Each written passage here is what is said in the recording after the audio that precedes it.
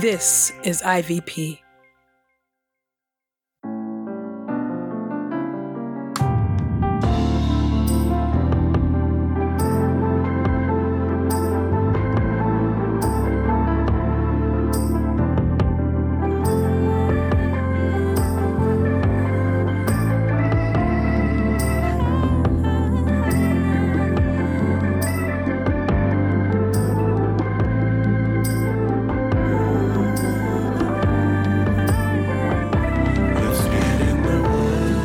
You're listening to Get in the Word with Truth's Table. Your word is truth, your word is life. Presented by InterVarsity Press.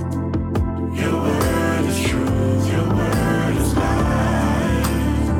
A daily audio Bible podcast read by Dr. Christina Edmondson And Ekemini Uwan. Let's get in the word today. God's got something to say. Let's get in the Word, and may the Word get in us. Open our eyes that we may behold wonderful things in your Word. Old Testament reading, Genesis chapter 37 through Genesis chapter 38. Joseph's dreams. But Jacob lived in the land where his father had stayed, in the land of Canaan. This is the account of Jacob. Joseph, his 17-year-old son, was taking care of the flocks with his brothers. Now he was a youngster, working with the sons of Bilhah and Zilpah, his father's wives. Joseph brought back a bad report about them to their father. Now Israel loved Joseph more than all his sons, because he was a son born to him late in life, and he made a special tunic for him. When Joseph's brothers saw that their father loved him more than any of them, they hated Joseph and were not able to speak to him kindly. Joseph had a dream, and when he told his brothers about it, they hated him even more. He said to them, "Listen to this dream I had. There we were, binding sheaves of grain in the middle of the field. Suddenly my sheaf rose up and stood upright, and your sheaves surrounded my sheaf and bowed down to it." Then his brothers asked him, "Do you really think you will rule over us or have dominion over us?" They hated him even more because of his dream and because of what he said. Then he had another dream and told it to his brothers. "Look," he said, "I had another dream. The sun, the moon, and 11 stars were bowing down to me." When he told his father and his brothers, his father rebuked him, saying, "What is this dream that you had? Will I, your mother, and your brothers really come and bow down to you?" His brothers were jealous of him, but his father kept in mind what Joseph said. When his brothers had gone to graze their father's flocks near Shechem, Israel said to Joseph, "Your brothers are grazing the flocks near Shechem. Come, I will send you to them." "I'm ready," Joseph replied.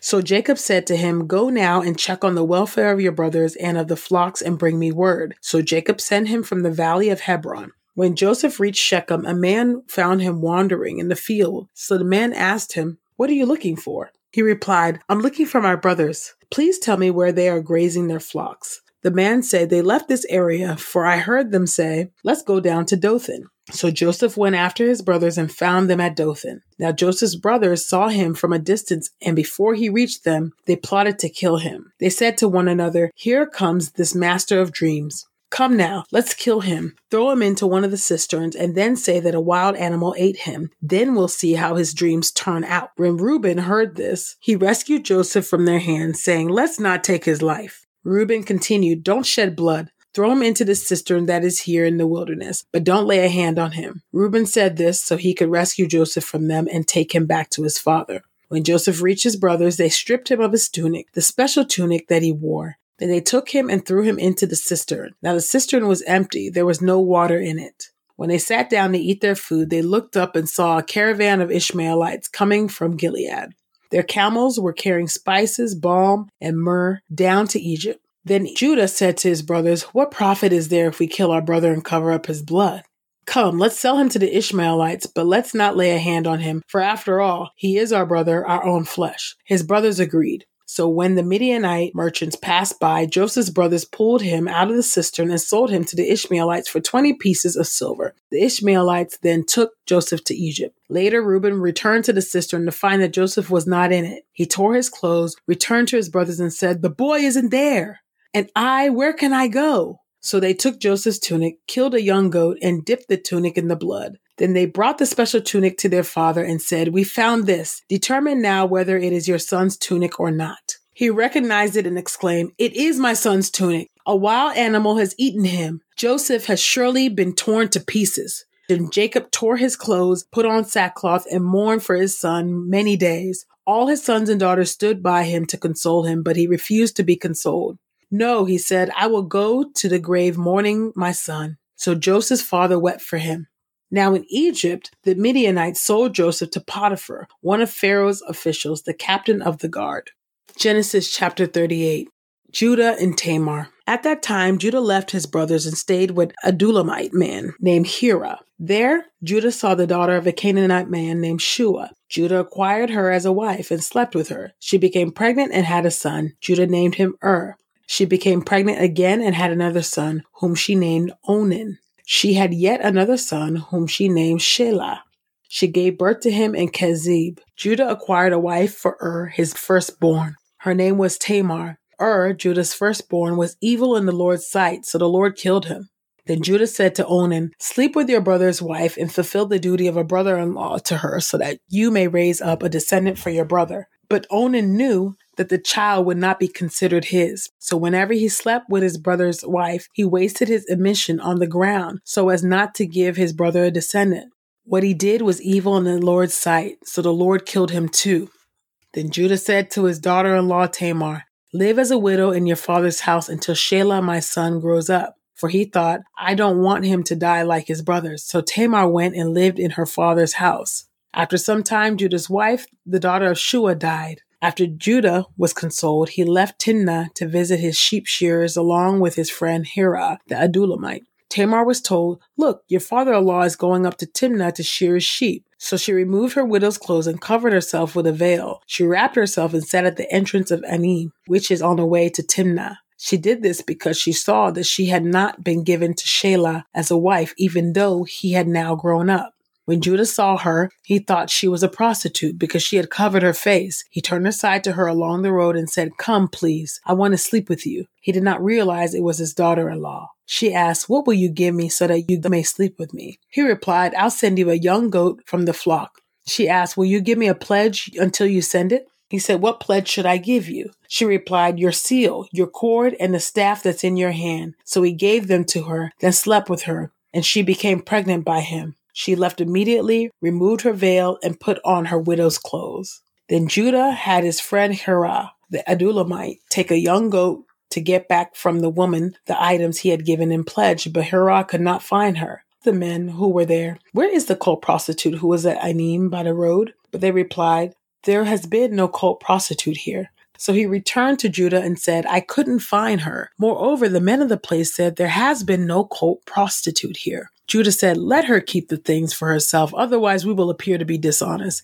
I did indeed send this young goat, but you couldn't find her." After 3 months, Judah was told, "Your daughter-in-law Tamar has turned to prostitution, and as a result, she has become pregnant." Judah said, "Bring her out and let her be burned." While they were bringing her out, she sent word to her father-in-law, "I am pregnant by the man to whom these belong." Then she said, "Identify the one to whom the seal, cord, and staff belong." Judah recognized him and said, "She is more upright than I am, because I wouldn't give her to Shelah my son." He was not physically intimate with her again. When it was time for her to give birth, there were twins in her womb. While she was giving birth, one child put out his hand, and the midwife took a scarlet thread and tied it on his hand, saying, "This one came out first." But then he drew back his hand, and his brother came out before him. She said, "How you have broken out of the womb." So he was named Perez. Afterward, his brother came out, the one who had the scarlet thread on his hand, and his name was Zerah. 1 Chronicles chapter 2, verses 3 through 8. Judah's descendants. The sons of Judah, Onan, Shelah. These three were born to him by Bathshua, a Canaanite woman. Judah's firstborn, displeased the Lord, so the Lord killed him. Tamar, Judah's daughter-in-law, bore to him Perez and Zerah. Judah had 5 sons in all. The sons of Perez, Hezron and Hamul.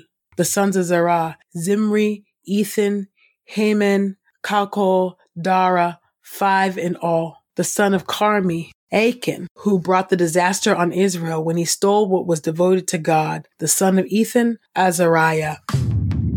Your word is Testament reading, Matthew chapter 3, verses 1 through 12. The ministry of John the Baptist. In those days, John the Baptist came into the wilderness of Judea, proclaiming, "Repent, for the kingdom of heaven is near. For he is the one about whom the prophet Isaiah had spoken. The voice of one shouting in the wilderness, prepare the way for the Lord, make his path straight." Now John wore clothing made from camel's hair with a leather belt around his waist, and his diet consisted of locusts and wild honey. The people from Jerusalem, as well as all Judea and all the region around the Jordan, were going out to him, and he was baptizing them in the Jordan River as they confessed their sins. But when he saw many Pharisees and Sadducees coming to his baptism, he said to them, "You offspring of vipers, who warned you to flee from the coming wrath? Therefore, produce fruit that proves your repentance, and don't think you can say to yourselves, 'We have Abraham as our father.' For I tell you that God can raise up children for Abraham from these stones. Now even the axe is laid at the root of the trees, and every tree that does not produce good fruit will be cut down, thrown into the fire. I baptize you with water for repentance, but the one coming after me is more powerful than I am. I am not worthy to carry his sandals. He will baptize you with the Holy Spirit and fire. His winnowing fork is in his hand, and he will clean out his threshing floor, and will gather his wheat into the storehouse, but the chaff he will burn up with inextinguishable fire." Luke chapter 3, verses 1 through 18.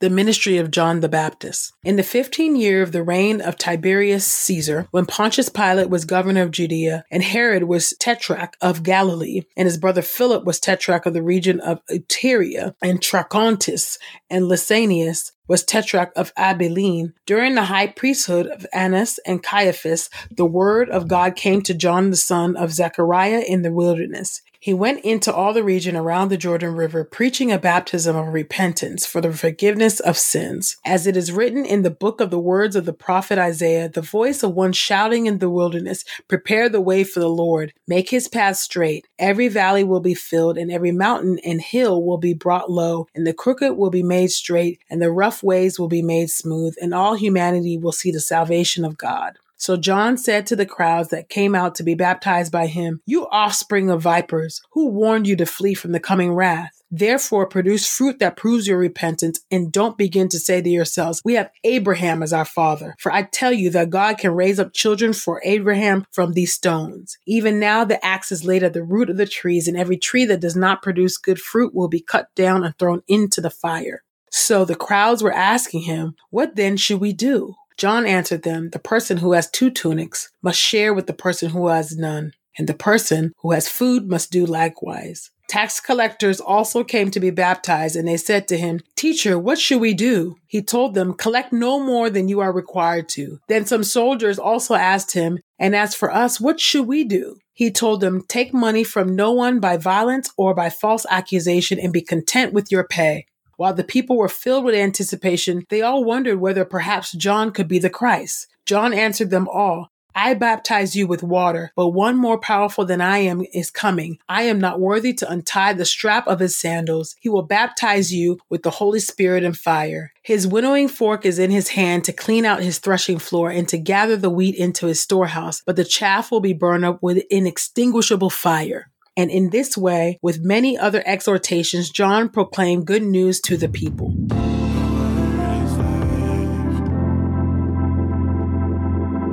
This is the word of God for the people of God. May God add a blessing to the reading of his word. Father God, I thank you. Thank you so much for the testimony of scripture, O Lord God, that in it, O God, we can see ourselves, O Lord God, through many of the historical figures, O Lord God, who did many things, O Lord God, that were not pleasing in your sight, O Lord God. But yet and still, oh God, you used them, oh Lord God, and that you, oh Lord God, were able to redeem, oh God, many of their failures, oh God, in the same ways, oh God, that you redeem our own failures, oh Lord God. Would you help us, oh God, to be people of our word, oh God, to do exactly what we say we will do, oh Lord God. Help us, oh God, not to swear to our own hurt, oh God. Help our yeses to be yeses and our no's be no, oh Lord God. Would you help us, oh Lord, to have a heart, oh Lord God, to care, oh God, for the poor, poor, oh Lord God, to care for those who have less than us, oh God, to truly give up the tunics that we have and to give up the food that we have for those who do not have it, oh God. Would you help us, oh Lord God, to live